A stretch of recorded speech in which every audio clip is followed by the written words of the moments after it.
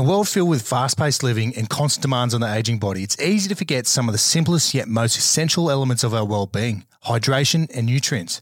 As you know, when I'm not in the studio recording a podcast or in the gym or out in the scrub hunting, putting rounds downrange, I'm somewhere in the world on a security gig, putting in the hard yards, ending up on TikTok. So the legends that get some keep me advancing forward Jocko fuel supplements. More specifically, I've been smashing the Jocko Hydrate sachets, which helps me replenish my electrolytes and other critical vitamins while boosting energy, supporting recovery. Also, just like my kids, my appetite for veggies goes as far as hot chips from the Colonel. However, every morning I'll mix a scoop of Jocko Greens, Jocko Creatine into water, which helps me supplement my lack of and delivers all the nutrients for better gut health, immune support, cognitive function, and physical performance. And not to mention, tastes bloody good. So head over to www.getsome.com.au and use the code ZeroLimits all in caps for a discount. I'll leave you with this for the day. Hard work, clean fuel, stronger, faster, smarter, better. Let's go. 5-1.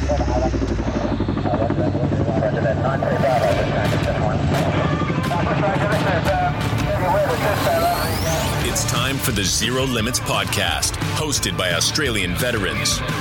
Chatting with high-charging humans with hectic stories from around the world. We'll give you the motivation to take on whatever life throws at you and the kick to complete any goal you set your mind to. Let's go. 3 Bravo 93 Echo, over. 93 Bravo, go. Bush Ranger 71 trying to contact you, over. And you, Bush Ranger, this is 93 Bravo. Paul, welcome to the show. Yeah, thanks, mate. I feel like I was saying earlier, I feel like I kind of owe it to you because you were on my course and I was probably pretty mean to you. So that's it. So I was on a ship's divers course, which is different to a clearance diver. Ship's diver is a crash course diving that the Royal Australian Navy do for each ship can have a diving team swept up. Paul was my instructor along with 2 other blokes, and when Paul come on the scene, everyone just like, holy fuck, here he is, because we've all heard about Paul Gelder being in the Navy. It's a small community. Yeah. And the first impression, he had his shirt off and he was just ripped to the bones, like he was just shredded, and he's there with his board shorts on, or the blue shorts he's wearing now, his dive shorts, and he started just busting out chinnies. I remember he pumped out probably nearly 20, and everyone's just like, with one hand fuck no hook. One hand no hook, and everyone's like, fucking. Yeah, but here we are talking to the man himself, Paul Gelder. Welcome. Thank you, mate. Cheers. All right, Paul, let's get started in your early years. Oh, shit. Yeah, give us a rundown on, where you grew up and, how'd you start, why'd you join the Army as well, first off? You were in the better service, which was the Army. Yeah, it was Army Airborne 3RL. Yeah, man. That came way later. Yeah, of course. I didn't even consider joining the military at all until basically right until before I joined. Yeah, right. So I was born in Melbourne, or Mornington Peninsula, yep. An hour and a half south of Melbourne. Yep. Dad was a cop, and I have 2 younger brothers and a younger sister, and he got posted from Mornington to Frankston. So we're in Frankston for another year. Then he got posted to Canberra. So I moved up to Canberra when I was 10, and finally escaped that place. Yep. Back in the 80s and 90s, there really wasn't much to do in Canberra except get into mischief. Still is it now? Yeah. yeah. I hear it's a lot better now. I don't know. I don't really go down. All those kids now are politicians. They're all criminals still. Yeah, right. I got into a lot of mischief. I was, these days I would have been called to can't even say it, clinically depressed and probably ADHD. I just couldn't keep up in school. I couldn't work out how to listen to what the teacher was saying, read what was on the board, and write notes in my book all at the same time. I'm like, I can't keep, I can do one of those things. I'm a true man. I cannot multitask. Yeah. I know my strengths and I know my weaknesses. Doing 3 things at once is not my strength. So I just couldn't keep up. And my schooling kept going down. And so the only way we'd be up at 5 o'clock in the morning doing swimming training as well. Yeah, right. My dad was the school swimming coach. And so just exhausted, falling asleep. The only way I could stay awake is by, playing up. And so I get into trouble, and then I wouldn't learn anything. Then I'd flunk my grades. I was getting bullied at the same time. Yeah. I got bullied for a long time through school. Why is that? Were you skinny or? Yeah, short, skinny, face full of freckles, big ears. Yeah, right. All through school in Melbourne, I got bullied. I didn't get bullied year 5 and 6 because I went to this other school in Canberra called St. Benedict's where I had some great friends. Yep. Yeah. Then we went to St. Eddie's and it's an all-boys Christian brothers school. Yeah, of course. Rugby college too? Rugby college. Massive rugby. My own teammates would pick on me because I was such a bad player. Jesus. Yeah, so it was horrible, mate. I ended up self-harming. I was just slashing up my arms. This was the only control I had. You know, I had discipline, crazy discipline at school, the bullies, discipline at home. I had no room for myself. And so this was my only outlet, slashing up my arms. Fortunately, I found another outlet in kickboxing. I started doing Muay Thai, and around the same time I had a growth spurt as well. And so I got a little more confidence. One of the school bullies called my mum a pretty horrible name because she worked in the tuck shop, and I went down and elbowed him to the face and knocked him out, and no one ever picked on me again. Yeah. But then, you know, as you do as a young man, you get a bit cocky, you get a bit of piss in your skin, and you start going out and fighting. And we were poor, like six people on a policeman's wage. Yeah. We didn't have anything. All of our Christmas presents, our birthday presents, everything was secondhand or homemade. And so you can't keep up with the cool kids. So you find other ways to do it. You just go and steal it. So we're stealing, we're fighting, we're drinking. Canberra decriminalised marijuana. We're smoking weed. And I'm working in the clubs. I got kicked out of home at 17 because I was setting a terrible example for my younger siblings. And I just was smoking weed and drinking and just on a downward spiral into a life that was going to have zero value, zero purpose. Then I started working in the clubs, a place called LaGrange. Yeah, right. Cafe by day, and then turned into one of the most popular clubs in the city by night. Doing some bouncing. No, I was just a kitchen hand. Just working during the day and the evening, and then the restaurant would close at 10. Yeah. And because it was one of the most popular clubs in the city, obviously that brings girls, obviously that brings drug dealers, and I worked there, so I knew everyone. So, you know, we're at the back of you got involved with it. Keg room, doing kinds of speed off the kegs, doing ecstasy and all, and you never paid for it. And so it just kept getting worse and worse and worse. And then I was just about to turn 21. I was living with a couple of guys from the bar, and I went to a farewell for a dude I knew, and I got jumped by 20 guys, 20 Asian dudes. Some young kid was trying to get me to buy him a bar, and I'm like, buy him a beer, and I was like, beat it. And so he threw a beer at me. I'm like, ho, up I get, and one of his friends jumped up and tried to punch me, so I elbowed him in the face, and then I was like, everywhere. Hands up. Back out onto the veranda. This is the Bowls Club in Deakin. And I got my ass handed to me. And I went home and I took a long, hard look at my face in the mirror. Just like your mum always tells you to do. Yeah. I was like, I can't do this anymore. I'm going to be dead or in jail by the time I'm 23. And, you know, I didn't do that well in school, but I wasn't an idiot. I read a lot. I knew about the world.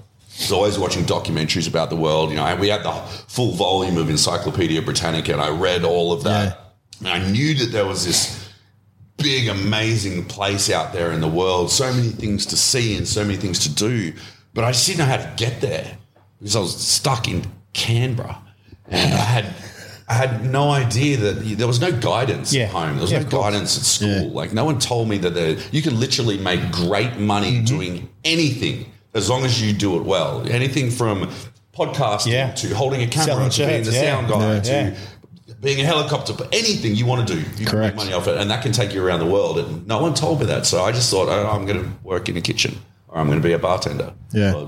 I had no goals because I didn't know what was available. And so I just thought, I got to get out of here. I called up my friend Matt, who'd moved to Brisbane the year before, and he said he could get me a job. So I threw everything into this tiny little car that I had no license for, and I drove 12 hours north to Brisbane Vegas. With no license? No license. No. That's heavy. Yeah, I was picking up hitchhikers along the way until I worked out that they were all weirdos. I stopped pretty close. They must have thought like I was the same. This tiny little car, this tiny little Suzuki, they don't make anymore, filled to the brim. Like they literally had to get in the car and sit in the passenger seat with my bags on their lap. And so I finally made it to Brizzy on my 21st birthday. Me and Matt picked up a case of beer, had beers, and then he got me a job behind the bar at the strip club that he was DJing at. Happy days. Yeah. Happy days. Good times. So I started life. working in a strip club and became a rapper, as you do in Brisbane Vegas. Let's touch on that for a sec. Yeah. So a rapper, what, 98?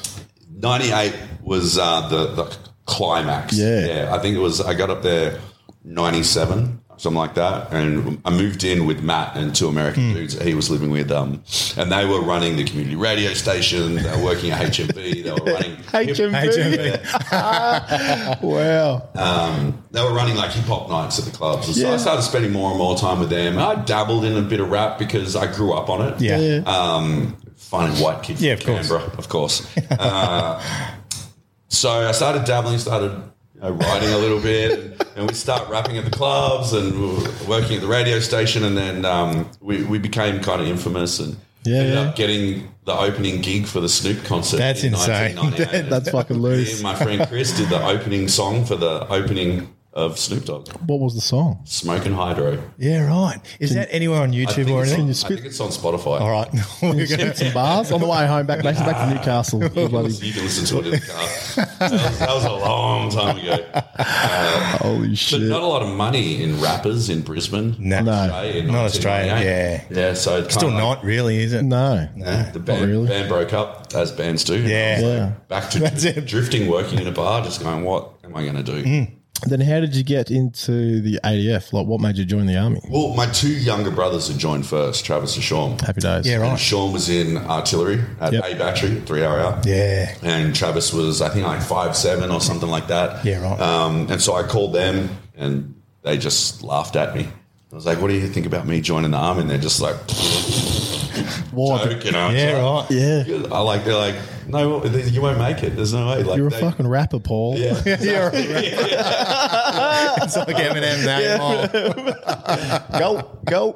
So, but they said, look, it's a good lifestyle. Yeah. You get paid to travel, you get paid to play sport, you get paid to hang out with your mates. They're both in artillery, so they get paid to shoot rockets. Yeah. But they just said, whatever you do, don't join infantry. It's too hard. You won't make it.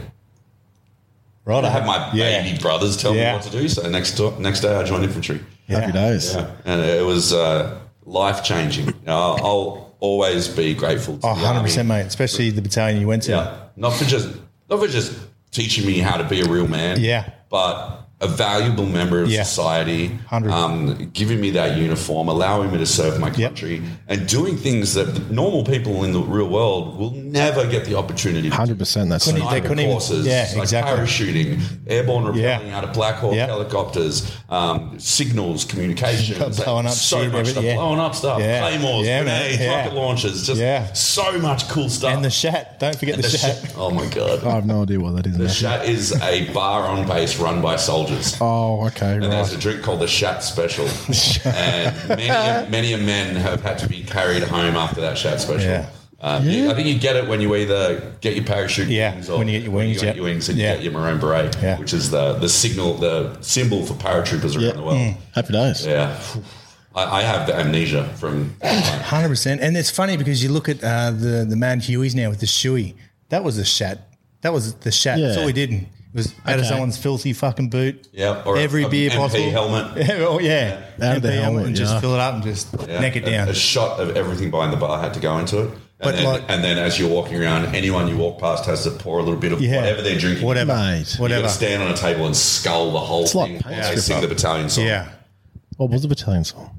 We're a pack of bastards. Nice. You'll get one now. It was a good one. Yeah. Every time we came home from like a battalion or company just march, anywhere. we marched Yeah. through the gates Yeah. formation. Yeah. That's what I love. Like the Army has so much history. Not saying that the Navy doesn't, but I know when we used to play the Army in sports and you go visit the Army in Townsville, they're just like a clique, you know. They were just so like gelled together and like they're the mates. Yeah. Yeah. And like the Navy has that, but I think being on a ship, you're so divided because you're so close. You can't stand that bloke over there. You can't stand Davo over there. But the Army, you know, you're in the bush with them. You know, you don't shower together. You don't bloody, you know what I mean? So You don't shower. you don't shower together. So There's no showering. There's no shower at all, yeah. I got to go to East Timor 2002, which was an incredible experience. In effect. They asked me if I wanted to do. They said at the company, does anyone want to do the language course. Yeah. They speak a language called Terum. And so I put my hand up. And no one else did it except for me in my platoon. And so instantly I become platoon translator. Yeah. After 2 weeks. Bon dia. Bon dia. Bom dia, yeah. How about Bazar? La Fé Crua. Yeah. Yeah. What was that, Paul? What did you say? That's there's a crocodile in the priest's house in Mateo. Yeah. Everyone used to feed that crocodile too. Yeah. What? It was actually real. It was a bloody Yeah. croc in the precinct. Yeah. Yeah, we used to buy goats and just throw goats in there. Bullshit. It was probably not a good thing for Peter if they're listening. I was bartering for $2 to get fighting cocks so they could go to the roost fights. Yeah, we had one. We actually bought one. It's loose. So we put it in like a ammo tin and like put strobe lights in there and was feeding it gear and stuff. Oh my god! Yeah, that was a good time. What year were you there? I did 2007. Okay. Yeah, because I was injured and I had a bad jump in Townsville and bust my shoulder, so I was out for about a year. I got so lucky. I never had a bad jump. You know exactly what I it's knew like. the secret. Close your eyes. Assume close your eyes. Yeah, lock it in. Yep. Yeah, I didn't lock it in one day and just splat. Yeah, it's easy to do. Yeah. But yeah, I had a good time. But 2004 rolled around and they selected. I was on exercise in Stromlo Forest. Yeah. And my CSM came up to me in the middle of it. He's like, "Hey, my nickname was Dutchie." He's like, "Dutchie, the boss is on the phone for you." And I'm like, "Oh, what have I done?" You know, the captain. It was Captain Major, the major of the company. Doesn't want to talk to a private soldier. I'm like, "I've done unless you fucked up." Yeah. Yeah. And I say, "G'day, boss. What's up?" And he says, "Do you want to go to the sandpit?" I'm like, "Hell yeah, I'll do."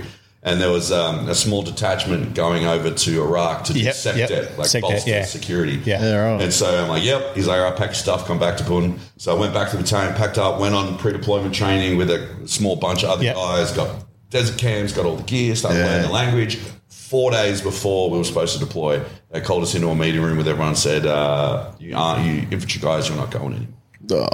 Nothing fucking worse. Chief of the Army said that as long as he doesn't want to send anyone for less than 3 months, and we're only going for 2.5, so he's like, cut us away. It was like being left at the altar. Yeah. And so we went out and got blind drunk at Coogee that night. That's shit. To the point where the next day we're in the meeting group, the CSM's yelling at me to take my beret off inside. I'm like, couldn't even hear him. Like his spit landed on my face. I'm like, oh, someone's talking to me. Oh, all right.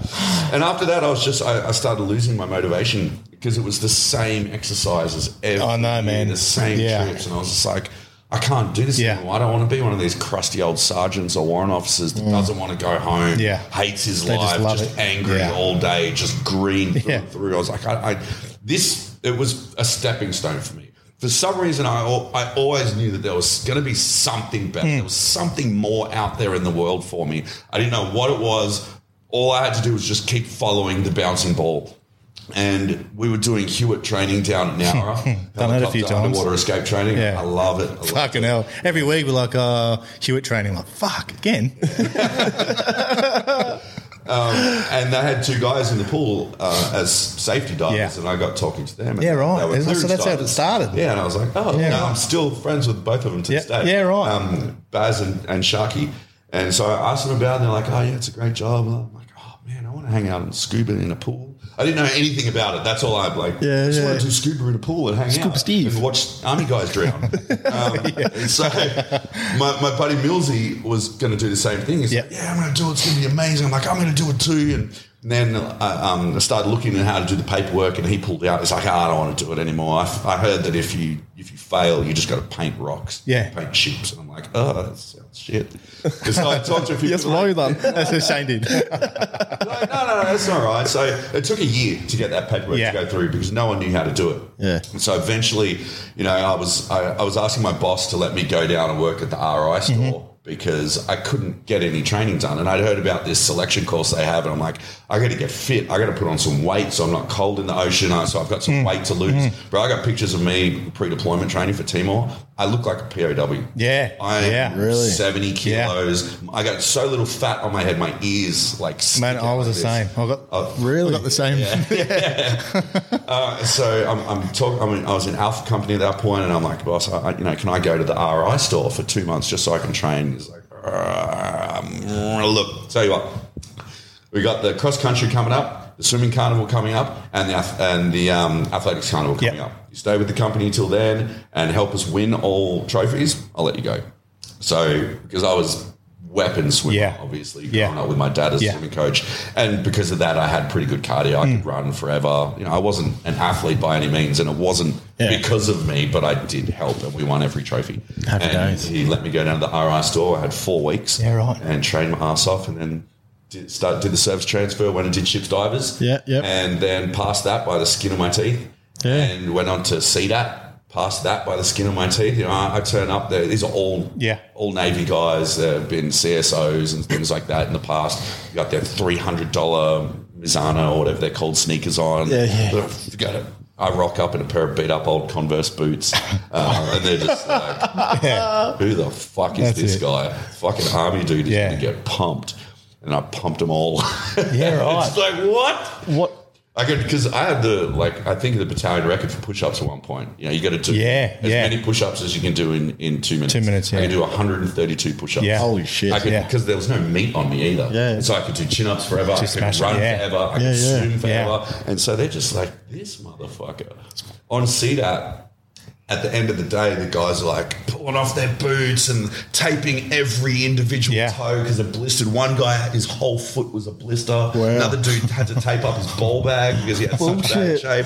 I get in there, I take off my boots and lay down and because I had army feet. I was used to pack marching 20, 30, 40 Ks. That's one thing about the army though. Like, even especially in 3RA, like we'd fucking spend all week just on the piss in Bondi, Coogee. Next morning, PT. There was a fit battalion. Every Sunday I would get my dog and I'd go run laps around the oval just to clear my lungs out.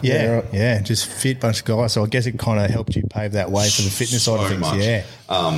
The science behind it and learning the regulations and all that sort of stuff, way, way, way harder. Because obviously, you know, you do the selection, it's all about physicality. Then you go on to the 49-week clearance diver course and you got to learn all the regulations, all the sciences behind diving. It's like that movie Men of Honor, you know, where he's he can't pass and he's got to go study. You've got to study your ass off. It's not just physical. You got to learn everything. You got to learn how to operate the recompression chambers. You got to learn mixed gas diving, helmet diving, minimum magnetic mixed gas diving, underwater tools. Like, it's such a varied job. It's so hard to keep up. Like demolitions as well. But that's the thing you love about it. That's it's exactly such a varied job. It's not like you're not going different. Pack marching and carrying a machine gun and walking forever. And you're not the standard. It's not the standard. You're having a swim and getting paid. What is it for? What is it, like $80 a day or? For what? For diving? What's the allowance? I think it's 40 maybe. I don't know. I can't remember. I don't think we get paid extra for diving. Maybe it was ships divers we only got paid. Yeah, I think it was ships divers. We got paid a small pittance. We get paid for experimental diving. Anything deeper than a certain depth. Was it just experiments? Yeah. Right, boys. They send you up to Canada and you get paid heaps of money to go and do experimental diving. But they've got a chamber up there, don't they? Like, it's fucking deep. Yeah. I've heard a few of the boys. Amazing job. Had some of the best times of my life. Yeah. Going up on top trips, you know, I got to do the first dive to videotape the lost Japanese submarine off of Longreef. World War II. Yeah. That was amazing. Just that is cool. Cool guys, cool times, cool trips. Living on islands in the middle of Malaysia for a month with the Kiwis, the Malaysian, Singaporeans, and the English. And you're getting paid for it. Getting paid for it. Getting paid well too. Clearance divers get paid a fair bit. Yeah, we get paid well. Yeah. So loved it. But once again, it was always a stepping stone. Yeah. You know, I didn't want to get promoted. When I transferred from Army to the Navy, they said my aptitude testing was good enough to become an officer. What rank did you leave the Army? Able seaman. Oh, the Army. What rank did you leave the Army? Oh, Army private. Oh, you're I never wanted to get promoted. Yeah, right. You start getting promoted. No, of course, it's more responsibility. You're not the guy in the dirt doing the 100%. I'm just a digger. I'm just a poor old digger. You go from able seaman to leading seaman, you got to supervise every dive. Yeah, exactly. You're not diving. Exactly, You're not playing with bombs. You're not doing cool shit. Fuck that. And you're not one of the boys. I remember, like, there was guys that I joined up with, and I left after 8 years, and there was guys becoming chiefs, and I was still an AB, and everyone's like, Cordo, you've been an AB for 7 years. I'm like, yeah, mate, whatever. You know, at the time I was like, I wouldn't mind getting promoted, but at the same time it's like, I'm having fun. I don't care. I'll go on a guts watch from 12 to 4 in the morning, whatever, mate. You know, like, I'm having fun. I'm getting paid pretty well. So Clearance divers was a bit different. We were all mates. Yeah. We just call our officers by first name. We'll call them boss and stuff like that. And it's probably one of the longest and hardest processes to get promoted through any rank. Every promotion is like an extra year of training.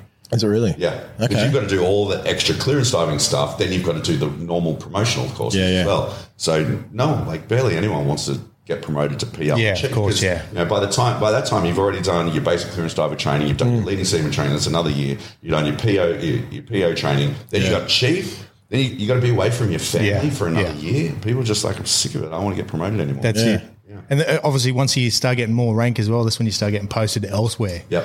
Training command, all that bullshit. Whereas if you just stay the lowest, you're just like, you're not worth nothing. You're just a number. They're like, fuck. You're just diving. Yeah, exactly. Yeah. So, but then 2009 rocks up and I get eaten for breakfast. Yeah. So 2009, Paul. Obviously, that was I wouldn't say a turning point in your life, but that was probably the most absolutely significant point in your life. Yeah. It's I know a lot of people around Australia, they hear your name and they might think, Paul Gelder, he was the Navy clearance diver. People might hear your name, Paul Gelder, they might go, I think he was the guy who got attacked by a shark. I get called that Navy guy or that shark. There you go. I think your name resonates throughout Australia. And especially you being on Shark Week for the last how many years now? 6 years. Yeah, that's it. And just hanging out with Will Smith. But all these guys, So I think, you're a household name around like the water sports throughout Australia. Yeah. So run us through 2009. Let's go back. Normal day at work. Yep. Turned up early. We had to do some testing for the R&D department of the military.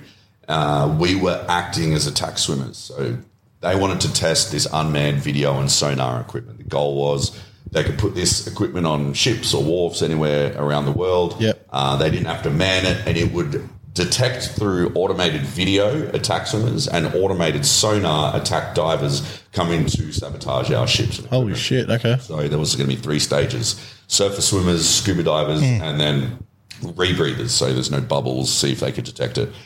So we're there probably 5, 6 in the morning, turn up, it's me and 3 of my teammates. Chief's on the wharf with the science guys, the big brains, and we're just acting as the attack swimmers. And I got the new guys in the water, Lockie, swimming up and back.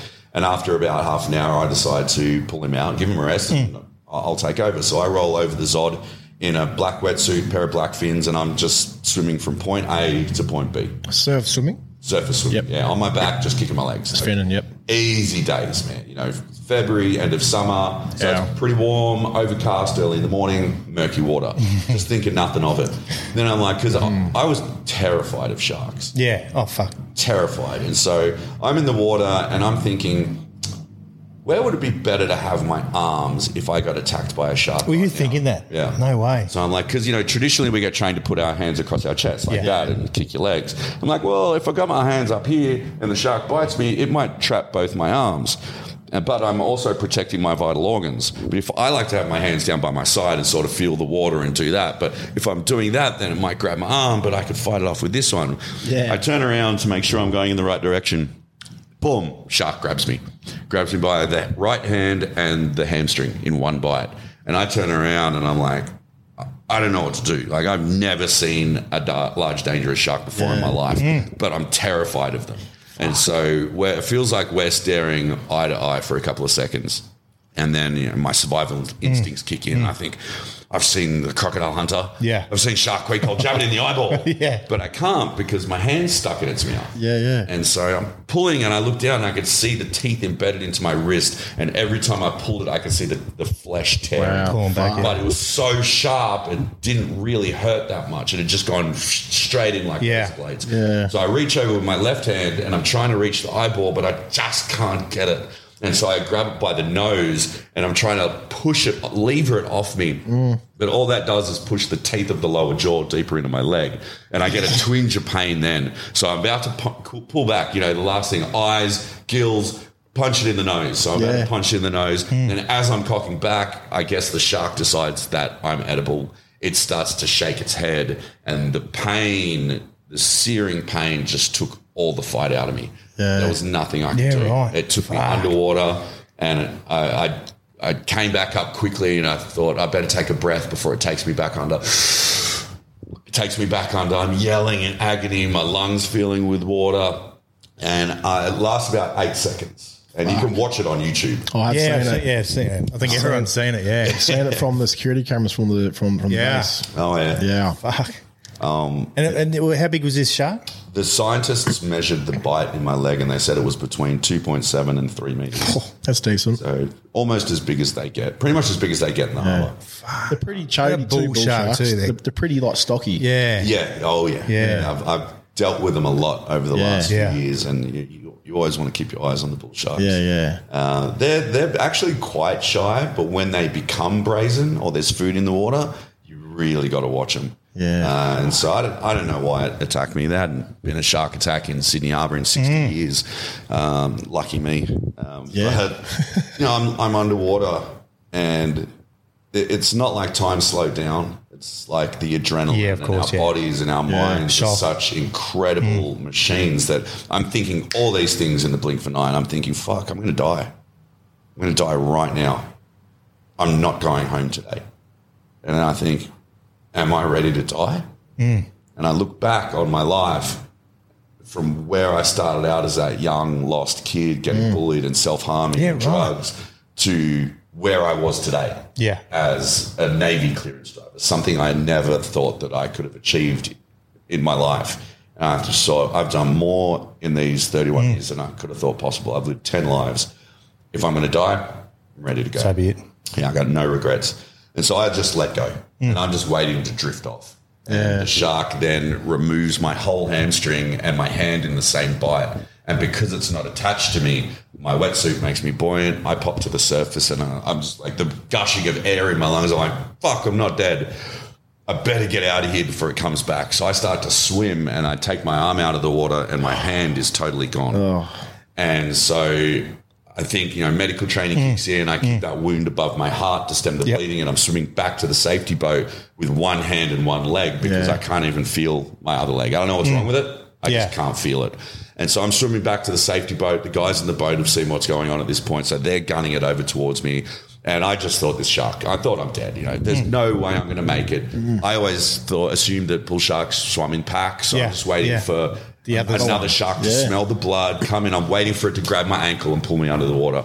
It never came. I've got one job to do. Laser-like focus, like they teach you, just get to the boat. It's all I got to do. So I'm just swimming. That's it. And the guys in the boat said they could see I was swimming through a pool of my own blood. And they said it was so thick that when they got in close, they could actually taste it in the air. And they got to me first, thankfully, pulled me out of the boat, out of the water, put me in the boat, and I just passed out. And they went into emergency protocols, first aid. Tourniquets.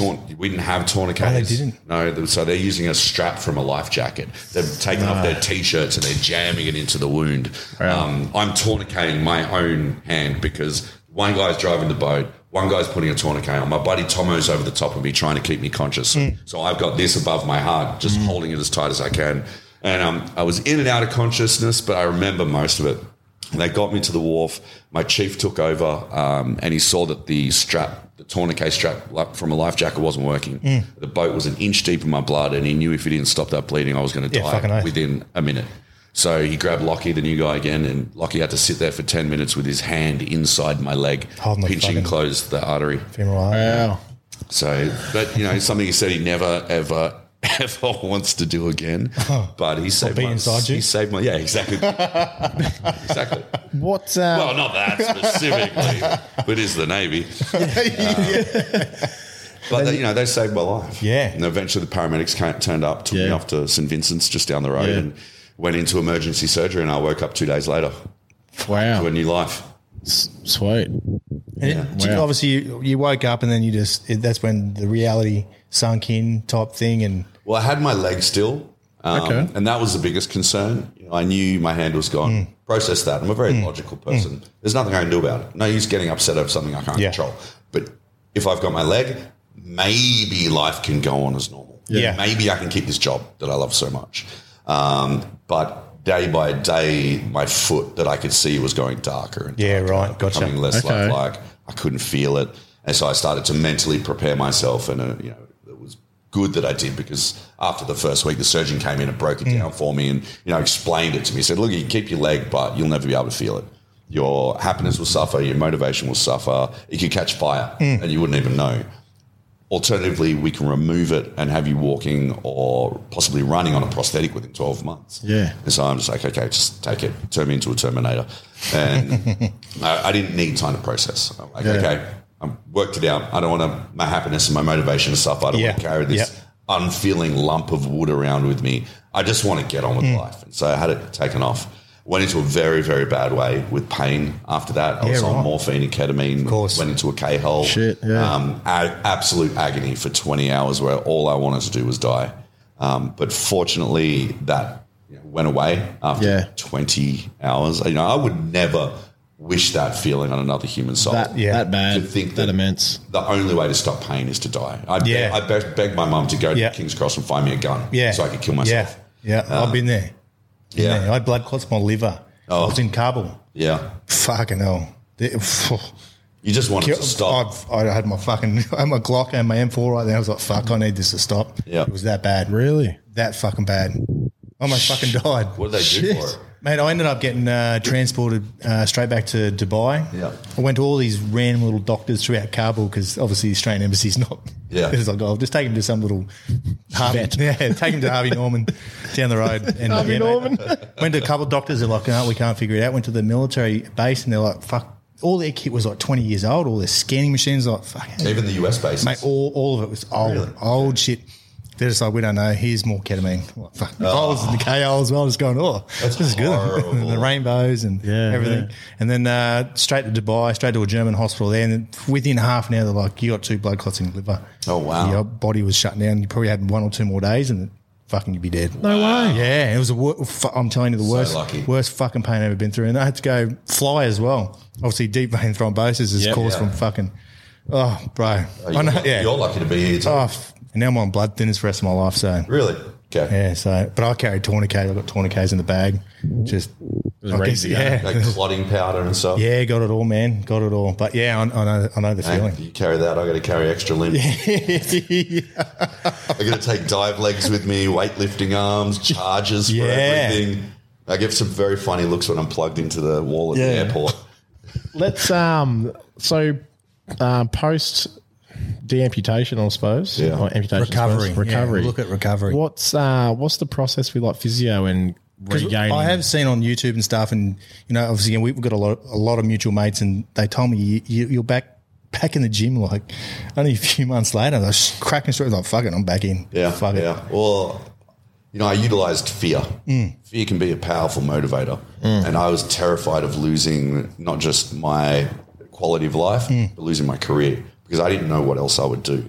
When I was in hospital, I was very fortunate that the Chief of Navy said, as long as Paul wants a job, he'll have one. That's so good. And so I was like, I want my old job back. No one's pushing me under a desk. So I just figured in my mind, all I got to do is prove to people that I can do this job. And that starts firstly with physicality. If I can heal and strengthen my body, then my mind will follow.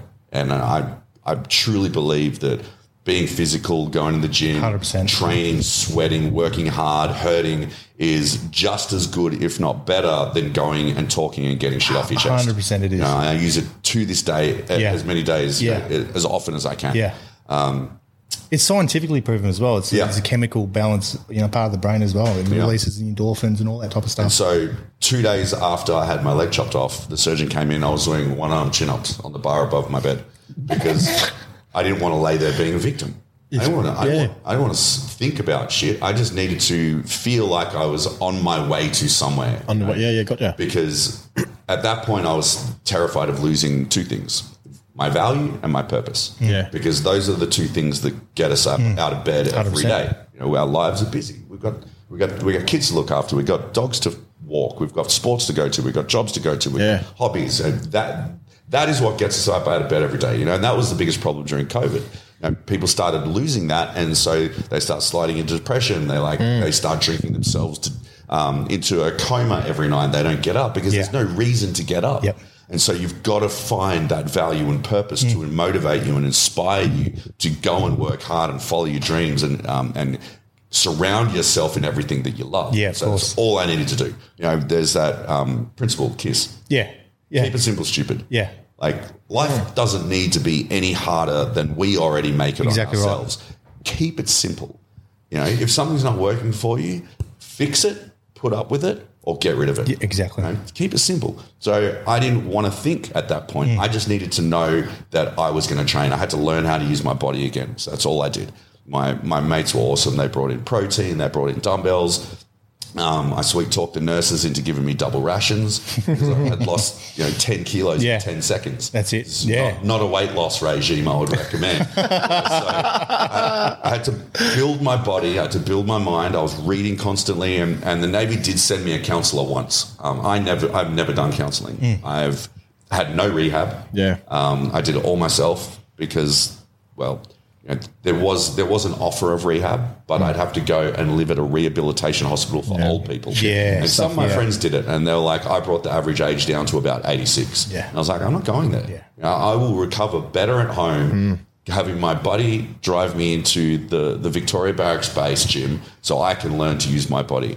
And so I instead of dwelling on what had happened to me, dwelling on how shit my life could be and asking why me, I started getting onto the internet.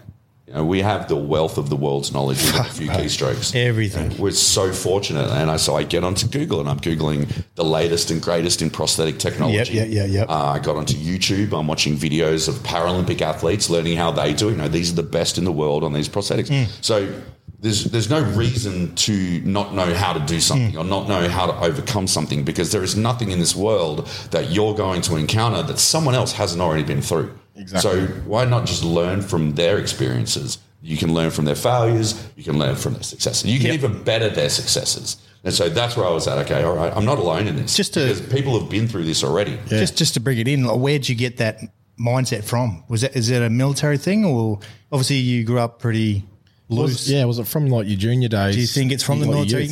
I think it was partially from a lot of things. It was partially from having been bullied and struggling in life and self-harming and all that sort of stuff. I feel like those hard times that we go through are actually training. Exactly right. 100% it is. They're strengthening us piece by piece to be bigger and stronger for, maybe something horrible is going to happen and we need to be ready for it. Also, obviously the military. And that just cemented what you already were thinking. Yeah, 100%. Exactly. Yeah. And so, being able to operate on lowered amounts of oxygen in my body because of all the intense physical training in the Navy and the Army, that probably kept me alive. Yeah. Also fear, like I said, I was terrified. And because I was a waste of space for a long time. After I got kicked out of home, I was doing nothing for about a year and a half except smoking weed and drinking, smoking a pack of cigarettes a day.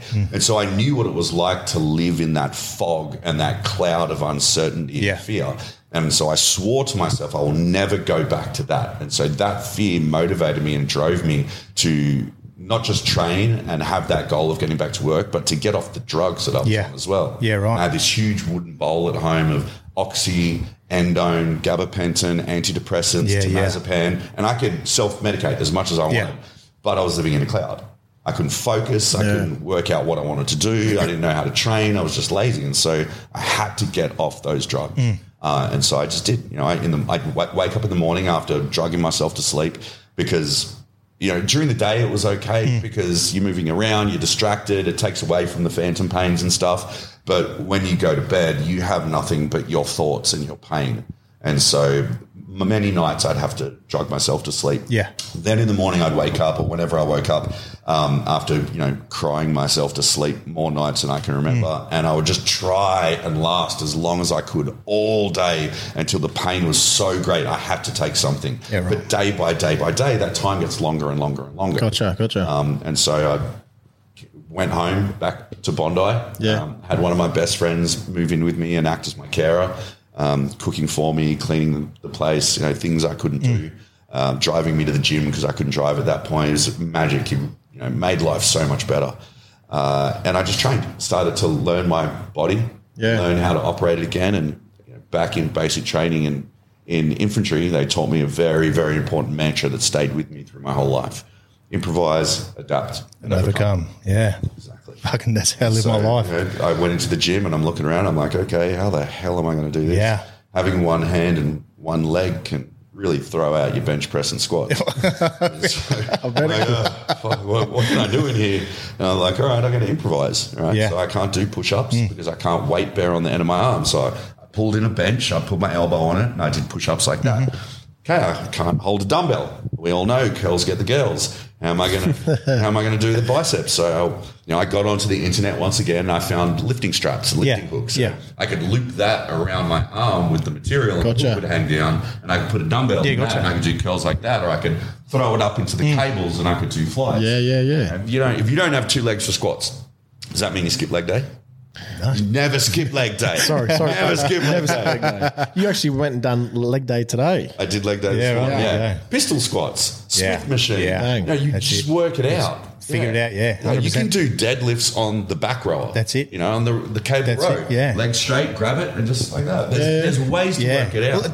Well, even going back to your Timor days, obviously pre-accident, in Timor we had to make, concrete. Yeah. Mate, there was ghetto gym. There were gyms as ammo tins on the end of poles. There was just really? oh mate, just I did it in the jungles of Malaysia, exactly, using like lead cruciforms and a couple of pulleys that we used to pull mines to the surface. Yeah. There's always a way. Exactly right. Yeah. There's nothing so great, no hurdles so big that you can't go over it, around it, or straight through it. Exactly. With the right tools. Yeah. And sometimes, and oftentimes, that right tool is simply the right mindset. Being willing to think outside the box, think crazy. Yeah. There's nothing wrong with thinking crazy. Sometimes crazy works. No, yeah. So that's what motivated. And within 6 months, I went back to work. I asked the Navy if I could go back to work. You went back down to HMAS Penguin. Yeah. Which I'd never worked there before. I was always at team 1. At Wardham. Team 1 for fun. Initially, they said, no, you can't come back to work. I'm like, what do you mean? For obvious reasons? Well, you can't. To go to the teams, you have to be deployable for war. So I'm like, well, obviously I understand that. I'm not as fleet as in my feet as I used to be, and all my trigger fingers work at once. But why can't I go to the school? And this is, Men of Honor came back into play. Carl Bashir lost his leg, became an instructor, was still on a ship. And so I'm like, why can't I go and teach? Why would you waste all of this millions of dollars you've invested in me when I could pass that on and perhaps be an inspiration for these young divers as well? So they're like, all right, well, sure. Let me go to work. They said you can work 3 half days a week. So I went 5 full days a week. I just went. I didn't learn. I didn't leave because I had to prove it to myself and I had to prove it to them. And I worked myself to the bone. And that's where it started affecting my ability to be kind to my trainer. You were a hard motherfucker. So Shane's got to look. Yeah, let's touch on that. So I was on HMAS Manura and they said, "Oh, we need volunteers for the ship's dive," and I was like, "You know what? That sounds cool." Anyway, long story short, joined the ship's diving program. I think 2011 with a few other guys that were so. Clearance divers have got to do the ship's dive before they do their clearance diver acceptance test. So to make sure that they know what they want to do, et cetera, et cetera. Anyway, we rock up, you do all your fit tests, so you push ups, your sit-ups, 2.4K run down at the park there. Majority of people don't pass. Yeah, and they struggle because I think it's like 10 minutes. People turn up and not be able to do one chin-up. Like, some of these people come from bases on the other side of the country. I'm like, how have they convinced their bosses that they need to fly across the country hundreds and hundreds of dollars worth of it's bullshit Navy money to come and do a PT test and can't do one chin-up? Yeah, exactly. You feel embarrassed to yourself as well. I remember I was struggling. I was like, I want to make sure I can do at least 14, I reckon, because I weighed about 105 kilo then. And I still am now, a little bit heavier. But I was like, I want to put to myself, because you have to do, I think we start on 7 chin-ups per meal, like before you have lunch and dinner. 7. Each day it goes up one more. Yeah. And then anything you don't get, you have to go, you double it back of the line. Yeah, right. Oh, that's not too bad. And then it becomes 20. Yeah. And then it just, but this is to a cadence. Oh, that's and I remember we were all lining up and we all had a backs turn, and Lean Seaman Bar, I think it was in Tag East, was he, Paul? Yep. Yeah, and he's a little short bloke, but fuck, he's fiery. Oh, yeah. Like, I remember there was a big dude about to start doing chin-ups, and he's just like, hold up, big fella, and we've got our backs turned. Paul rocks up in his black Hilux, rocks up, just puts on his little, like, clamp thing that's the suits the chin-up bar, and everyone's like, there's fucking Paul to Gelder. He just fucking struts over to the fucking bar, just jumps up, starts busting out these chinnies, and everyone is just in shock. Everyone's like, He's the real deal. This bloke's a bad motherfucker. And he gets off and he just looks at the big fella and he goes, "You're up, brother." And he's just like, "Yeah, no worries, leader." AB, sorry. And we just start doing our chinnies, and there's a few guys that didn't get to the max chinnies we had to do, and he's just screaming at him. AB Dawes screaming at him. There was another old woe stand up on his block of flats, just yelling at people. But then, so we were with them for the next 2 weeks. Night diving Tuesdays, Thursdays. So yeah, we got to know Paul and a few other divers there well, and we'll sort of coincide with 2 other clearance diver class there. So sport was every Thursday or every Wednesday, Paul. Every Wednesday morning. Wednesday morning, and we used to have to fin to Balmoral Beach. And I think you came with us one time, finning all on our back. Yeah. Everyone was just like, "Man, this guy is just he just does not stop." And it's the same thing that you've been chatting about the last half an hour. Like your mentality is just through the roof. Like you don't stop, and you live in, even just coming to your house today, you'll just open up packets of food and you learn to adapt. Yeah. You have to, you know? Exactly, you have to. And it's the same as not the dive well. It's just like we had to climb over this massive buoy that was moored out in the bay, and everyone's climbing over it, and Paul's edge straight over the top, and then we had to go tie the steppers up in the night time. But yeah, the next 2 weeks, that ship's divers course, you look at Paul and you go, well, fuck, if he can do it and he's only got two working limbs, surely I can do it, Yeah. Do you ever do the push-ups at the end of the night? Yeah. And every time someone screws up, and I was really strict though. He was a fuck. I was really strict because that's how it was when we went through. Yeah. And so exactly. It's like your parents. Your parents raised you the way they were raised, and so I trained my trainees. But I was also struggling. Like I don't know what year you were. 2011. Okay, so yeah, I wasn't too bad then.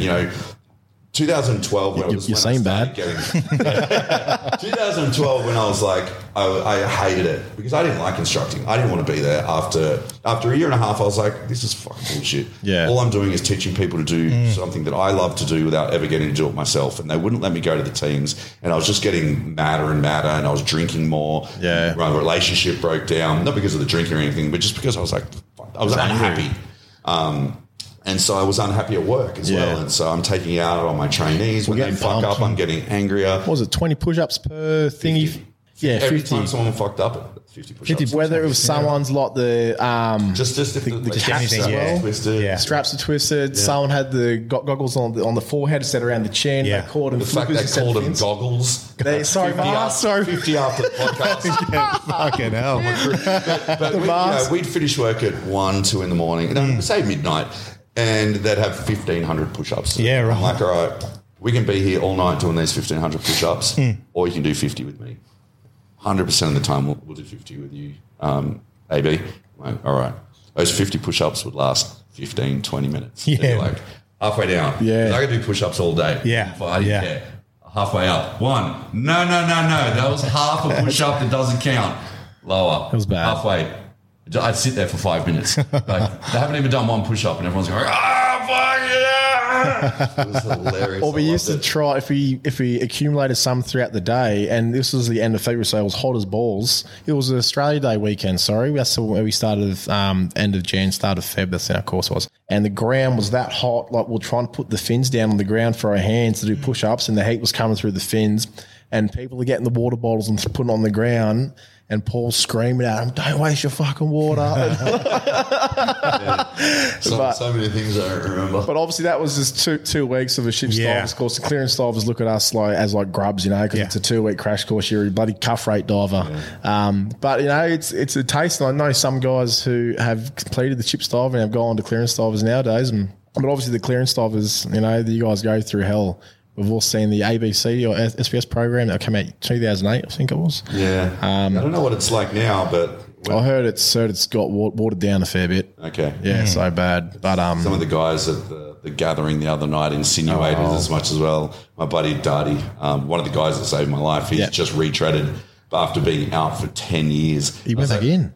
Huh? He's gone back in. Gone back in, yeah. Far out. After 10 years. Yeah. That's a long time. Okay, well, he was at TAG as well, so You'd have to do the whole thing again from the start. He's like, they just took me straight back. Oh, fuck, that's it's all right. like being a civilian now. It's like, it's so easy. I was Yeah. I turned up to both watches and there was dogs there. People bring their dogs to work now. I have seen that on people's Instagram videos. Defence Force gone weird. Yeah. You know, there's a law that still stands in the Navy because they never changed it, the horses one. Yeah. Yeah, mate, it's the same with the Army. Really? Yeah, well, you could If you ride your horse to base, the coxswains have to house and feed same it. as the Army, man. They got a stable. There was so many years we were trying to work out how to get a horse. Yeah. And we just couldn't work it out. Same as the Army, mate. I think we did try to buy a Shetland one time just to ride it. All right, boys, bring it over. Did you ever deploy on a ship again? I didn't. No, I got stuck at the dive school for nearly 3 years, and I hated it. Towards the end, man, I was just drinking, and I was like, "What am I going to do?" So when did you get out? And that was obviously the reason why you got out was because you just started to. Well, I developed an option. Yeah, I didn't want to get out until I had something else because I saw too many people getting out of the military. My friends would be like, "Oh, I'm going to leave," and I'm like, "Oh, I was always curious. Like, what are you going to do?" So I'm trying to give myself some ideas, and like, "Oh, I don't know." Like you hear that so often. You hear failed to plan, going to the mines, we're going to and they're the guys that always returned. And so I was like, okay, I need something else. And I've been asked to do some speaking, some corporate speaking, but the only thing I was more afraid of than sharks was public speaking. Yeah, because I'd done it in an IT course in Canberra when I was 19, and I was like, my face went red. I started watering. I fucked it up, and I never went back to that course. I was only halfway through, and so I was like, no speaking, no speking. And then Canteen asked me to do it for a group of kids, and I was like, they're just kids. So I turn up, and I feel ridiculous. I'm terrified of these 20 children with cancer and meningococcal, and I was like, come on, Paul, get your shit together. So I go in and I start talking, and I knocked my socks off. Like, it was so fun. I walked out of there on top of the world with a big smile on my face, and I thought, well, maybe I can do this. And I went from there. My old school in Canberra asked me to talk, and went from 20 children to 1,200. And I stopped halfway through, and my buddy was in the front row, Steve, and I looked at him, and he's just like, fuck, it was dead quiet. And when the principal was talking before I got on, it was, 1,200 kids moving a foot is loud. It's just noise. And I'm like, I'm going to have to talk over this noise. I don't even know what I'm going to say yet. And so I get up, dead. 1,200 little faces looking up at me. And I start telling my story, and they're just like, it was amazing. And I thought, I can do this. So I started doing a little bit here and there, and I ended up getting paid before I left, like my 2 weeks Navy wage in 1 hour. Yeah, of course. And I just thought, maybe I can do this. This is it. But the fear was, how long can I do this? How long are they going to want to hear this shit story from me before they don't book me anymore and I don't have any money or anything? And I always have that pension to fall back on, but I never wanted to do that. That's the easy way. And you don't get it if you don't work. Exactly, yeah. I think that's one of the biggest flaws in the Australian military is if you work, you don't get your pension. So how in America you get it no matter what. American soldiers, I've heard a lot of them that I know complain about the conditions. They get their pension whether they work or not. They get free medical for them and their family for the rest of their lives, and they get the GI Bill, free college degree for them or anyone else in their GI family. Bill was awesome. I got no retraining. I got only medical for me if I'm living in Australia. And I don't get my pension because I work. So where's the motivation for people to go and work when they could be sitting back on their cockles doing nothing? But in turn, then DVA is going to have to fork out more because what happens when you don't work and you lose your value and your motivation? You start getting depressed. You start getting PTSD. Then they've got to fork out more money. If you want people to work, give them motivation to work. Let them go and risk doing something new and learning something new while they're getting their pension. So I feel like that's pretty stupid. But it is what it is. And where was I? Speeching, talking. Getting into your new career. I went to my boss, Russ Crawford, one day, and I said, hey, sir, what's the chance of me going back to the teams? And he said, under this administration, 0. So I decided that was when I decided to leave. That's it. And I thought, you know what? What year was that, Paul? That was August 2012. Oh, wow, okay. Yeah. And so I looked back on all of the big, scary decisions that I'd made in my life from, leaving Canberra to joining the army, to changing to the Navy, to all of those big, scary decisions that I'd made were all the best decisions I'd ever made. You know, getting out there and doing something that you're scared of, that you're worried about, that you're fearful for, you know, they improve your life. They create challenges. They create uncomfortable scenarios that allow you to grow as a human being and grow in career and grow in personality, grow in strength. And so I thought, you know, this is another one of those. I'm going to leave my security blanket and I'm going to try and do this speaking. And it just got bigger and bigger and bigger to the point, you know, I got to put out a book. I got to speak to, I did hundreds of them. I got to do Anzac Day talks in front of 3,000 people. I had old men, like old World War II veterans breaking down in my arms, and just such incredible feedback, so many nice things to say about how I've helped out people. 100%, You know, self-harmers, talking about that in the book. I had a guy at Bondi Junction pull me up and say, man, I'm so grateful to you. You know, I thought I was alone and I read your book and I'm a self-harmer and it really helped me. And wow. all those little things, you know. That's and good. the fact that I could turn my two greatest fears into my greatest strengths. You know, I think if you make the simple choice to try and get outside your comfort zone, to embrace being uncomfortable and realizing that's when you grow, the choice to be happy and motivated and positive, because that's where it comes from. This is our only power, our true power, our power of choice. So choose to be happy. Exactly. Surround yourself with the things that make you happy, make you motivated. Exactly. And go out into the world and do something that you'll be proud of and you worked hard for. Yeah. That is where happiness comes from. You know, and so the fact that I could do that for a lot of other people really fulfills my life. I got to turn my two greatest fears into my two greatest strengths. I'm terrified of public speaking and sharks. And literally a public speaking shark diver. Now. We've seen you over the last, you know, obviously, you know, since you left the army and doing all this public speaking, mate, you've been all over the news. You've been around the world multiple times. You've been on Shark Week, just walking down the pier, just hanging out with Will Smith, you know, just powwow buddies now. You know what I mean? Like, it's just been incredible, obviously, to, you know, share your story. Like, it's, mate, I've been very, very fortunate. Yeah. What would have happened if you weren't in the water that day and you were still an able-bodied person? Would you still be a clearance diver to this day? Probably not. Don't know. Really? I don't know. I don't know. I don't really look on the past like that. Like I don't look to the future.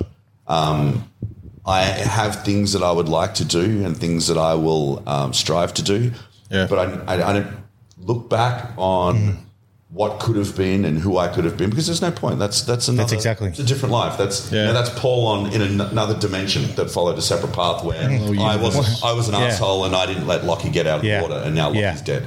You know, so this life, I've learned to not put a limit on it, because you put a limit on something, whatever it is that you think you're capable of, and that's where it is. You know, whether you think you can or you can't, you're right. So why put a limit on it? And dude, I like literally fucking skydive 15,000 feet with one leg, with a robot leg, a hook on my hand, into the ocean for 2 days, 2 nights, surrounded by sharks with no food or water. I did watch that episode.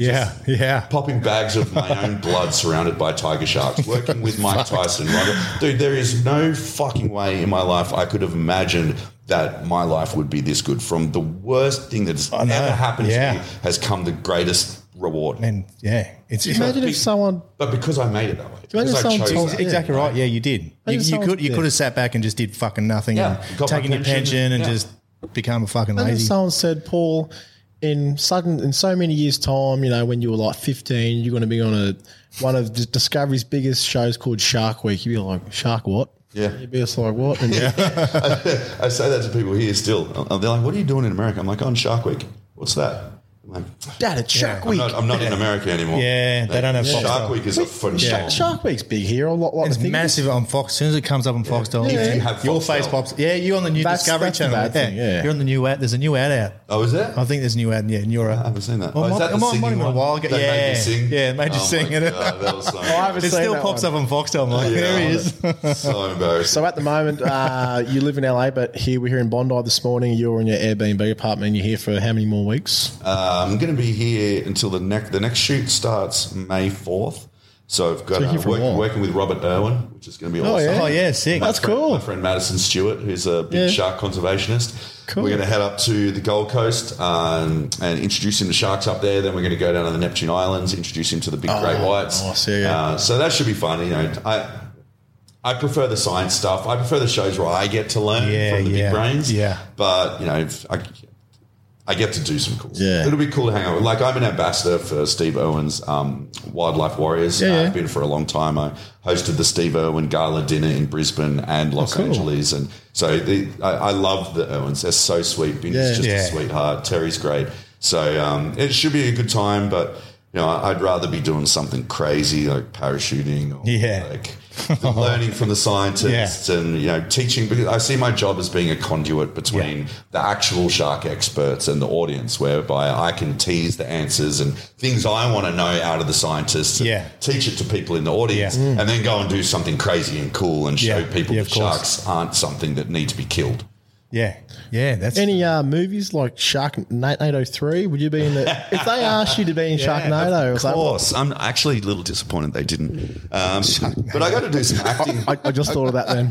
I got to do some acting back here. I was in a show called Fighting Season. Yeah, I watched it. I was telling him about it. Chatting about it on the drive down. I tell you what, man, I would rather dive with great white sharks than do a full nude strip scene on stage. I haven't watched that. I might have to find it. That was nerve wracking. There's a season 2. Is that going to happen? Or I don't think so. Not that I've heard. Yeah, because if they do, can you make sure they bash their berets properly? Dude, I did. Bro. They were terrible. I'm like, bash that fucking beret. Was it all just terrible? They were just, some of them were just like wearing them like fucking chef hats. They had military advisors as well. Did they? Like, have they told you about how to bash these berets? And they're like, no. Have they told you to shave them? Yeah. Shave them, yeah. What do you mean shave them? Yeah. I was like, who are these military advisors? And so they were doing one scene where they had people standing along the street and a funeral procession and they had chicks in the maroon beret. Yeah, I saw that. Yeah. No, they didn't. In the show, they didn't. Because, they didn't? No, because there was no girls wearing maroon berets in, you know, the year that the show was based. Yeah. And I'm like, no. They're like, what do you mean? I was like, girls aren't allowed to wear the maroon beret. No. Like, that's a bit sexy. I'm like, hey, I don't make the rules. It's just the way it was. Yeah. You know, so they had to change all the girls' berets into crap hats. But a really cool experience. Working with Jay Ryan, incredible guy, Julian Murray, a couple of good actors in there, Aussie actors. And just it's much different to being in a documentary. It's so much easier. And you have an IMDb profile, which is pretty cool. You're our first guest with you're our first actor. Nice. I don't know if I call myself an actor. But, sort of. You are. You are on the casting couch. Much easier. Like, in what I do in documentaries, there's no lines. I got to come up with all the lines. I got to come up with all the action. I've got I've got to do everything. Yeah, right. That was like they give you lines and all you got to do is pretend you're someone else. Yeah. Like, I'm not saying I was great at it. I'm just saying it was easier than having to come up with everything and be interesting. Yeah, right. You have to be this amplified version of yourself. Yeah. Like you got to be a little Steve Irwin, but never go full Steve Irwin. Yeah. It's like never go full retard. Never go full retard. Never go full Steve Irwin. You just come across stupid. But you got to be a little sprinkling of Steve. Yeah. Crikey, this is great. Now I'm going to put my thumb up his butt. Touching on Shark Week, Paul, what was the most coolest experience on Shark Week? Bro, so many. You've been doing it for, since 10 years, did you say? I think my first interview was 2013. My first hosting was 2014. I've been on contract with them for 4 years now, and they've just renewed for another 2. Awesome. So I've done so much stuff. The whole parachuting thing.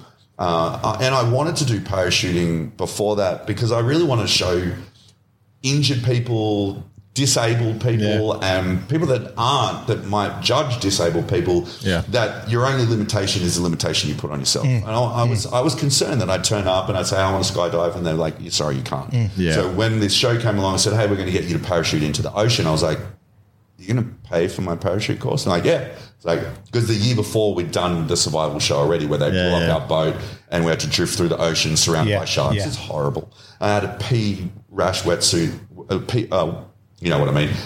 Pea rash from my wetsuit for wearing it for 2 days. And I was like, no, I'm never doing that again. I'm like, all right, if you're going to pay for my parachute. So I went along and did my A and B license, worked it out, used a hook, Gave myself a bruised tailbone for the first 2 weeks, but I wanted to show people that you can do whatever you want as long as you, use the right tools, you have the right mindset. So that was really, really amazing just to get qualified. I can literally go parachute anywhere in the world now. That's so cool. But I just have to buy a new parachute because the jump master who was supposed to look after our chutes after we jumped in the chute didn't, and my chute got ruined. Oh. Yeah, so it was all modified for left-hand pull and all that, and now I don't have a parachute. So. Yeah, right.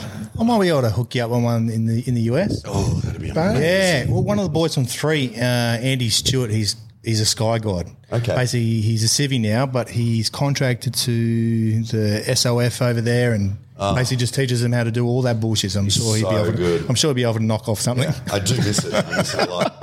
Yeah, they can do that a lot over there. 100% they do. Yeah. You take anything from the Australian military, you get hunted down by the military. Oh, mate, they're still calling me now. Where's my trunk? Where's the pack? We issued them like, fuck, you're never getting it back. Meeting. They always give me the celebrity shows because they know that I don't really give a shit. Yeah, they're just normal people, and plus, they're in my world. Yeah, So Ronda Rousey, her and her husband Travis Brown are still really good friends to this day. Yeah, they look after my dog sometimes. We go and hang out at their place. So meeting really cool people like Andy Casagrande, one of the hosts, Joe Romero. Yeah. Just working in small, awesome teams that band together like the military to accomplish a very tactically challenging goal. Not just creating a documentary, but creating a documentary where we are risking our lives. I don't think there's too much television out there where the hosts are actually risking their lives. Everything's stunt doubles and it's made safe and all this. There's all safety protocols. There's nothing, bro. There's no way I pop that bag of blood and a tiger shark attacks me. There's no way anyone's going to get to me in time to help me. No chance. Tiger shark too. Yeah. And teaching Ronda Rousey how to hand feed bull sharks. Yeah, diving with Mike Tyson. Mike Tyson, mate. Let's go to that for a second. Hot boxing with Mike. That's it, because he's got obviously everyone knows who he is. His Instagram was a hot boxing podcast. That's his podcast. Yeah. It's good. And he diving with sharks with Mike Tyson. Like, what the hell, mate? Like, So the first dive I did with him was in a pool, and we had this animatronic shark, and I was teaching him how to deal with the shark. And the first thing we had to do was dive from the shallow end to the deep end. And I'm like, all right, let's go underwater. Yeah. He wasn't kicking his legs. He had fins on him. He was bear crawling through the water. Why? Yeah, and I'm like, Mike, you got to kick your legs. But he's so broken that he can barely do anything. My friend Brad actually hooks him up to this really expensive machine which gets him going and stuff like that. But he couldn't kneel down on the bottom of the pool because his knees were fired. All he'd do was like fall backwards. So I got to grab him by the tank and so I was just thinking, because I wasn't supposed to dive with him in the actual show with the sharks. Okay. No, I'm the guy watching the screen describing what's going on to the camera. And we get out there and like, all right, Paul, you're going to be diving with Mike the whole time. I'm like, God damn. Fuck, like looking after a child. Oh my God, because he was so scared in such a shit fight underwater. We had him head to toe in chainmail, and he's so scared of sharks. He goes to the bottom, grabs every shark, put like bear hug around a shark's tail. I'm like, no, what are you doing? And he's got the chainmail on, so he's not going to like lose a limb or anything. He doesn't have chainmail on his face. Yeah. He's got a mask. A shark goes is rip his face off. Yeah. And he's just in there in the throng of it, looking like he's invincible while terrified. Like punching fish. Yeah, right. I wonder if all the sharks knew, like it's reincarnation. They're like, fuck, shit, it's Mike Tyson. It's Bruce. The animal activist people weren't happy about it. What, Mike Tyson punching fish? You would have knocked the shit out. I just want everyone to know neither was I. Neither were any of us. What was he punching fish for? It's Mike Tyson, get that anger. It's Mike Tyson. It's ridiculous. Mate, holy shit. That's awesome. But a really nice guy. Yeah. He was very sweet. I got along with him really well, and his son was there a lot of the time. I was just listening in, and he was giving his son really great fatherly advice on how to be a man and how to interact with people. His son was great. I got along really well with him, and got to go over to his house in the Bahamas when we were there and watch the UFC with him and the guys, and flew back on the private plane with him, and all the rest of the production had to do the 22-hour commercial flight, 7 hours Bahamas to LA. I was like, did you eat my Beyond Burger? Mike Tyson on a private plane. That's legit. Have you gone to his ranch? No, I haven't been to the ranch yet. Been out to his training gym and stuff like that. But, because apparently his ranch is pretty wild. Yeah, they're going to turn it into some sort of holistic ranch. You can smoke weed and shit and do whatever you want. He does smoke a lot. He does, that's all he does on his podcast. He got really frustrated one day and he threatened to kill the whole crew. Oh, God. Go around punching people. He's like, because we were trying to get out of him why he was doing it for the camera. I was like, Mike, why are you doing this? Why are you risking? He's like, for the money. My wife wants the money. I think she's trying to kill me. And I was like, I can't put that on camera. And so the production takes him inside and they're like, Mike, can you give us a little bit more? Maybe you can talk about overcoming fear. You've got this fight coming up. He's like, you're trying to put words in my mouth. Look, stop trying to tell me what to say. I'm scared of these sharks, but I'm not scared of killing all you motherfuckers. Everyone's like, oh. Just got threatened by Mike Tyson. Yeah. So me and the lads got him some weed, made him laugh, and he, then took him diving as you do. No, but it was a cool experience. Some really, really great times out with the guys on the boat, learning all about sharks, teaching people, and trying to help these animals that are being absolutely decimated. That's it. I see it as a transformation, not a transformation, a transfer of my military service. What do we do in the military? Our job is to stand up for those that can't stand up for themselves. And at the moment, sharks are being decimated. They don't have a voice. So my job is to stand up for them and be the voice for an animal that can't speak for itself. Sorry, it's pretty funny down there trying to look after the sharks and Tyson's bunch of fish. The fish that get there to help him and he's just giving right hooks out. Hey, touching on your no limits approach, would you ever go on the SAS Australia show with that Pommy bloke? Only if I was the host. Yeah, okay. Yeah. I'm not really into being a contestant on things anymore. I'm more like the host. As you know, I like to punish people. Yeah, definitely. I'm sure for like the Channel 7 or someone got, like, it pisses me off. They've chosen Ant Middleton, I think that's his name, chosen these pommy bastards to come from overseas to come here when we got a plethora of dudes in Australia that are just badass as well. Yeah, I don't know. I've never watched it. I haven't watched it either. No, one of them is actually in Australia at the moment. They're about to film it. They're casting now for it. On Channel 7. So that's why he's here. Yeah. But I've got a small coffee company as well with What's an that? SAS guy. It's called Striker Coffee Company. Okay. Oh, that's your right. There you go. It's me and one of the dudes from the regiment and our mutual friend Ian Norrington, who used to be a celebrity security guard. And cool. So we're tied in with the two main things that we're trying to do for the coffee company is give people an amazing coffee, but then also help out veteran causes. And, of course, we raised something like $18,000 for the Commando Welfare Trust. Awesome. A couple of weeks ago, they had a big auction. We were part of CAM's cause and some other things. So we've got a leaf brand, law enforcement and fire, for the services to raise money for them. Yep. So it's fucking good coffee. Is it? I got to be honest, it's really good. Get some. We've got a blend called Danger Close, which is I've seen it. a pre-workout. Yeah. Okay. That shit will knock your socks. Is off. it? Yeah. All right. Really good. We'll have to have some for the drive home. Yeah, you're right. We do have great SF dudes out here that have plenty big of personality. It pisses me off. Like, and I guess obviously it's all because of the shit that's going on over, about Afghanistan and stuff that I don't want to get you know what our government's like, mate. American report and stuff going on at the moment. So. Yeah, there's nothing better for them to do. Exactly, mate. Just fuck thanks.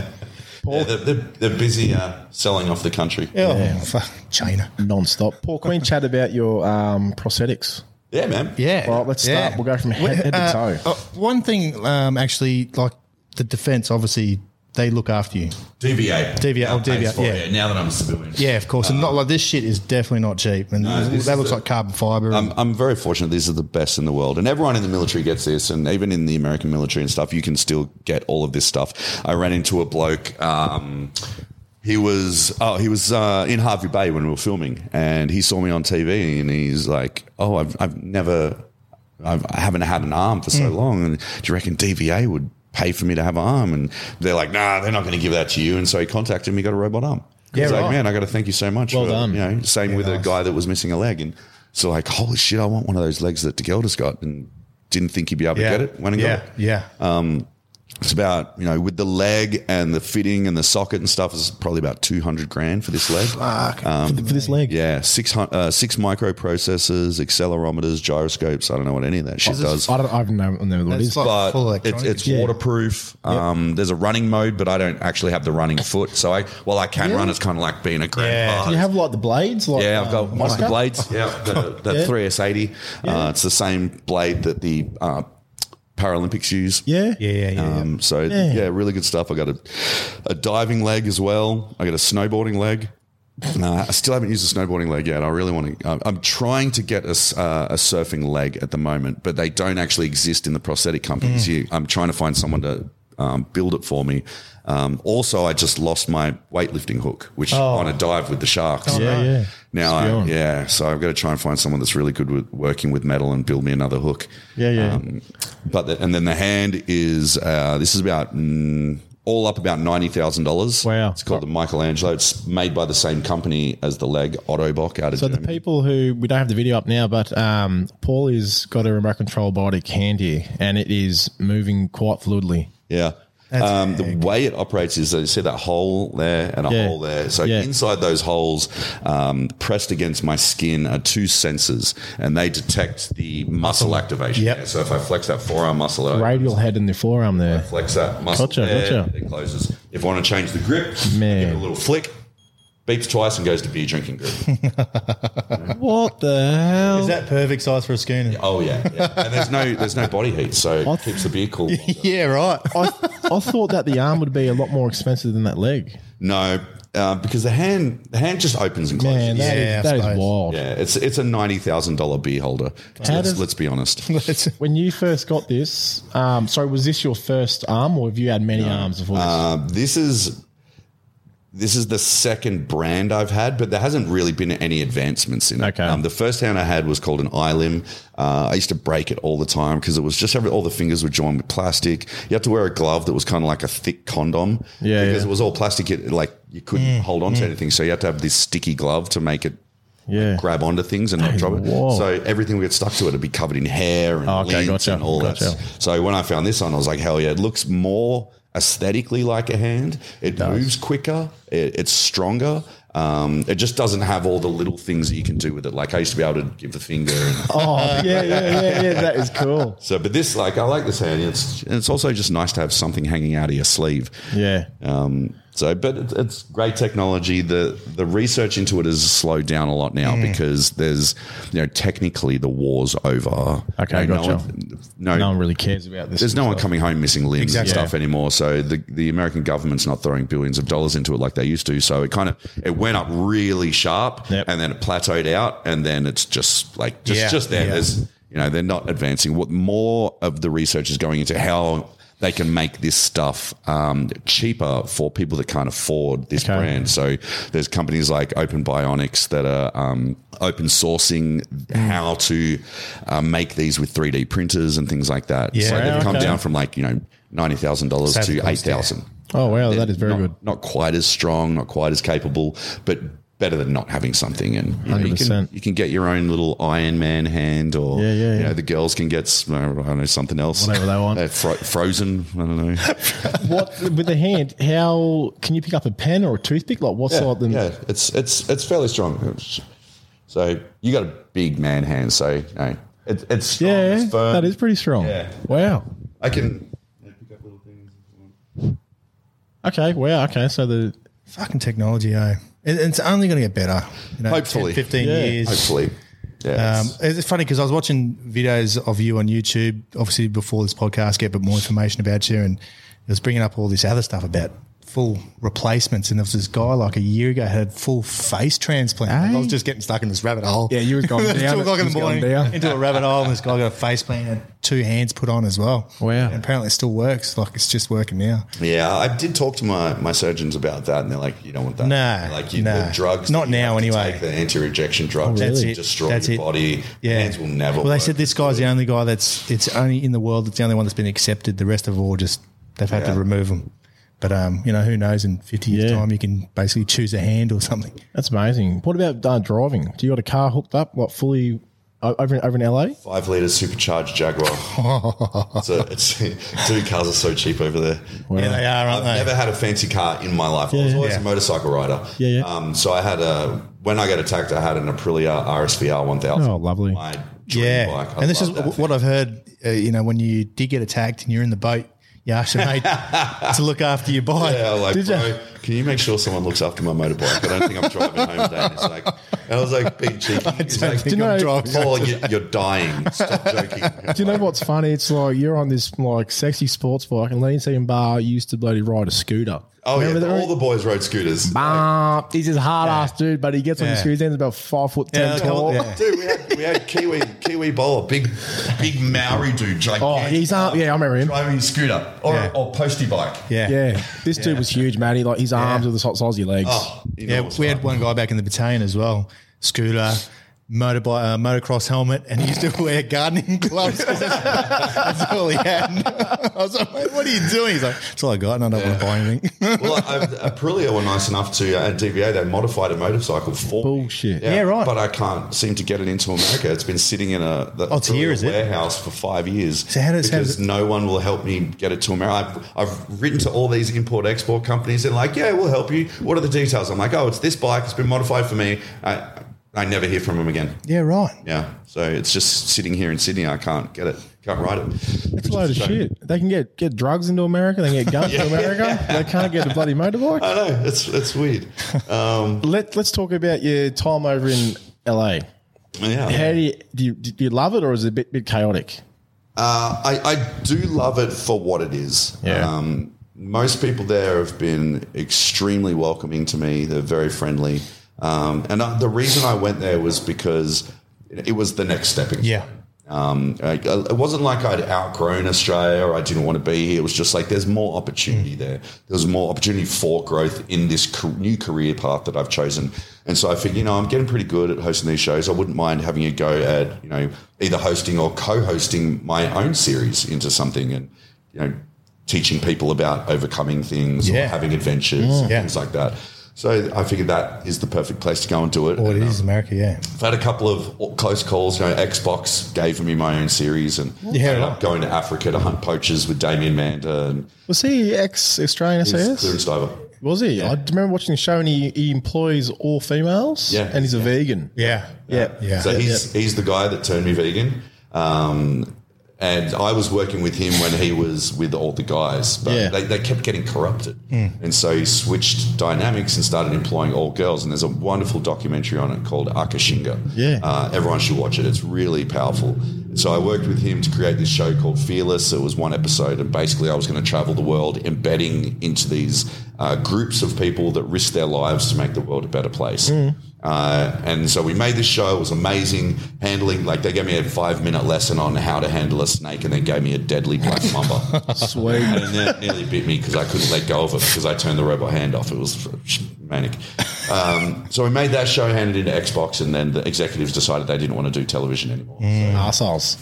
That failed there, and then a couple of other shows have almost got there. So, but it's kind of on the back burner for me now. I have other things that I'm doing. I've started a new company managing government contracts because I understand, the thing that I always worried about, what if TV doesn't want me anymore? What if, you've always got to have a backup plan. You do, definitely. What if you become unhappy in your job? Yeah. What if you become unemployed? What if COVID hits? That sort of thing, and you lose your job. You've always got to have a backup plan. Have something in the back of your mind that you're working on the side, a passion project, that if all goes to shit, maybe you can turn that passion project into a job. And so I always have my fingers in, it might be an LA thing, but everyone seems to have like 6 jobs in LA. Oh, right, okay. And so I actually really enjoy that. But, I get to train at Gold's Gym. Yeah, that's Arnold Schwarzenegger says, g'day. I've been there a couple of times. He doesn't say g'day, he says hello to me every morning. That's it.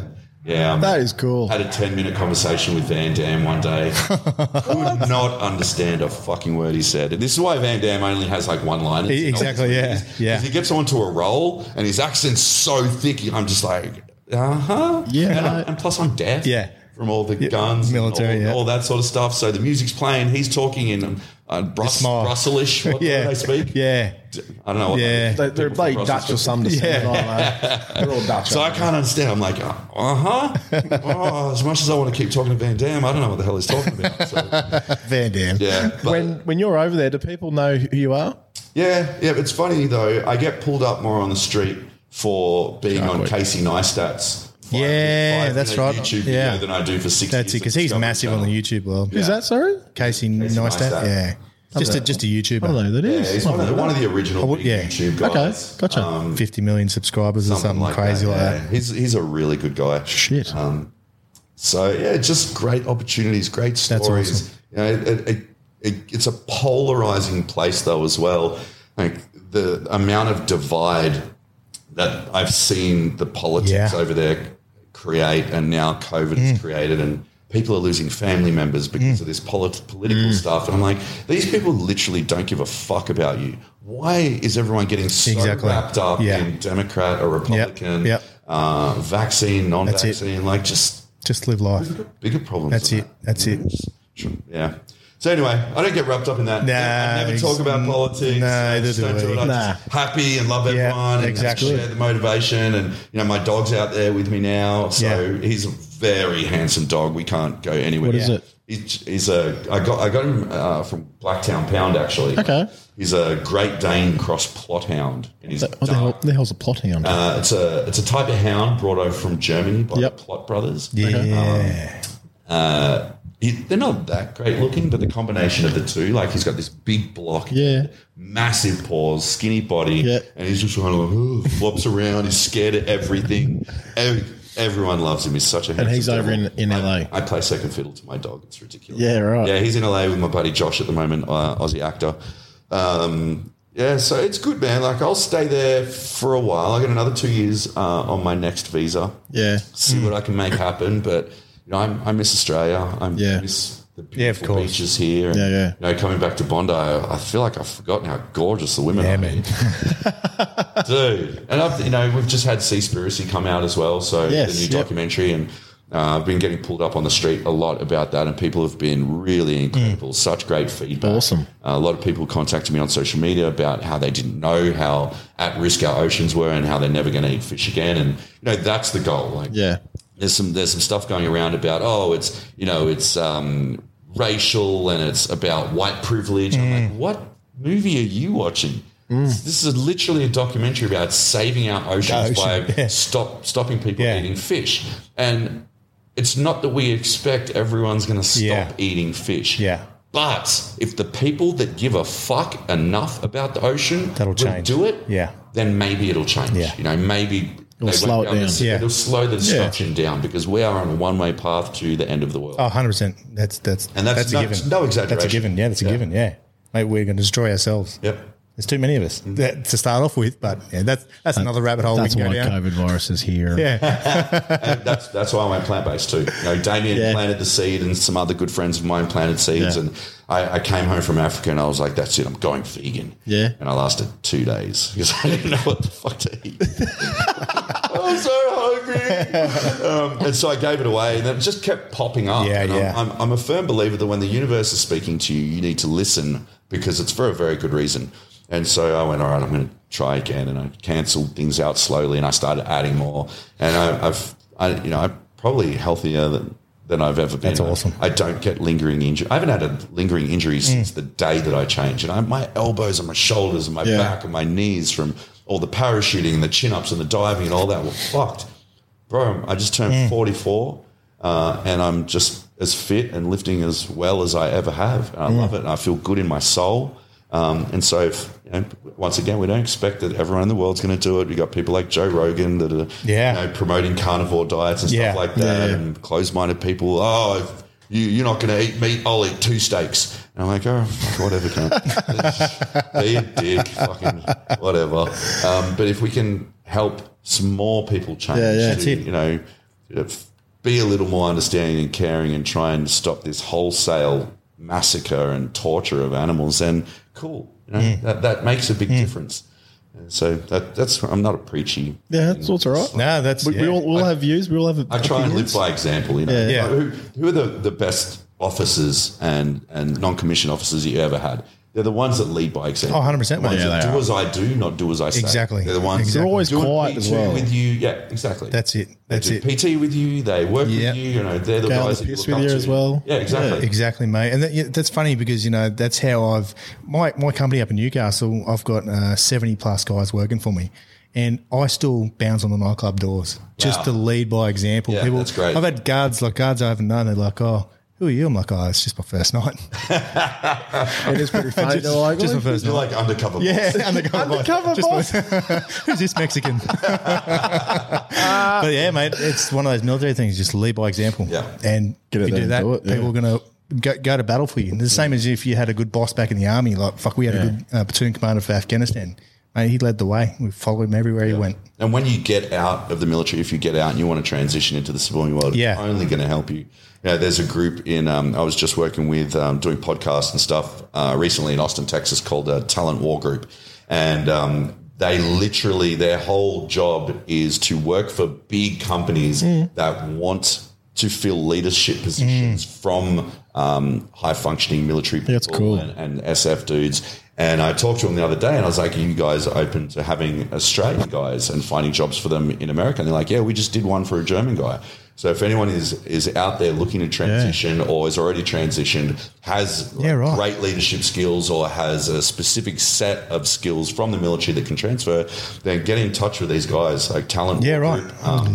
Talent War Group, right? I will get a link and we'll put on a thing. These people are getting paid $200,000-$300,000 because they're US. They're executive jobs. Exactly, yeah. And you don't have to know what the company does half the time. You just have to be a good leader. Yeah. And so, $200,000-$300,000 Military mindset. US. Yeah. And working all around America. Yeah. So if anyone is looking for that, just hit me up. I can on Instagram. I can connect you, or you can just go to the website. Yeah, Paul, we might wrap that up, mate. We've been chatting for about 90 minutes now. Cool. But I was going to say thank you for the time. I only messaged you the other day, and you got back within about 10 minutes. And at first, I was a bit hesitant. I was like, this bloke was a mean bastard. He might not be like, he might even like right back, but it has kind of a facade, man. You got to be the 100%. No, it's probably right though, because Shane is Shane is a fuck up.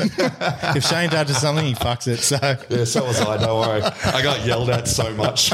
But I think the last 90 minutes, you have like the most zero limits mindset we've ever chatted to in the last life. That's it. Normally, we normally have two last questions. Is normally what type of motivation can you tell people? The whole last 20 minutes, it's just been, mate, it's non-stop. But incredible. I did serve with a bloke over at HMAS Waterhead, and I was on the Admiral's barge, and he was the Kellic stoker there, leading team in Swinton. I think. Did you know Swinton? Yep.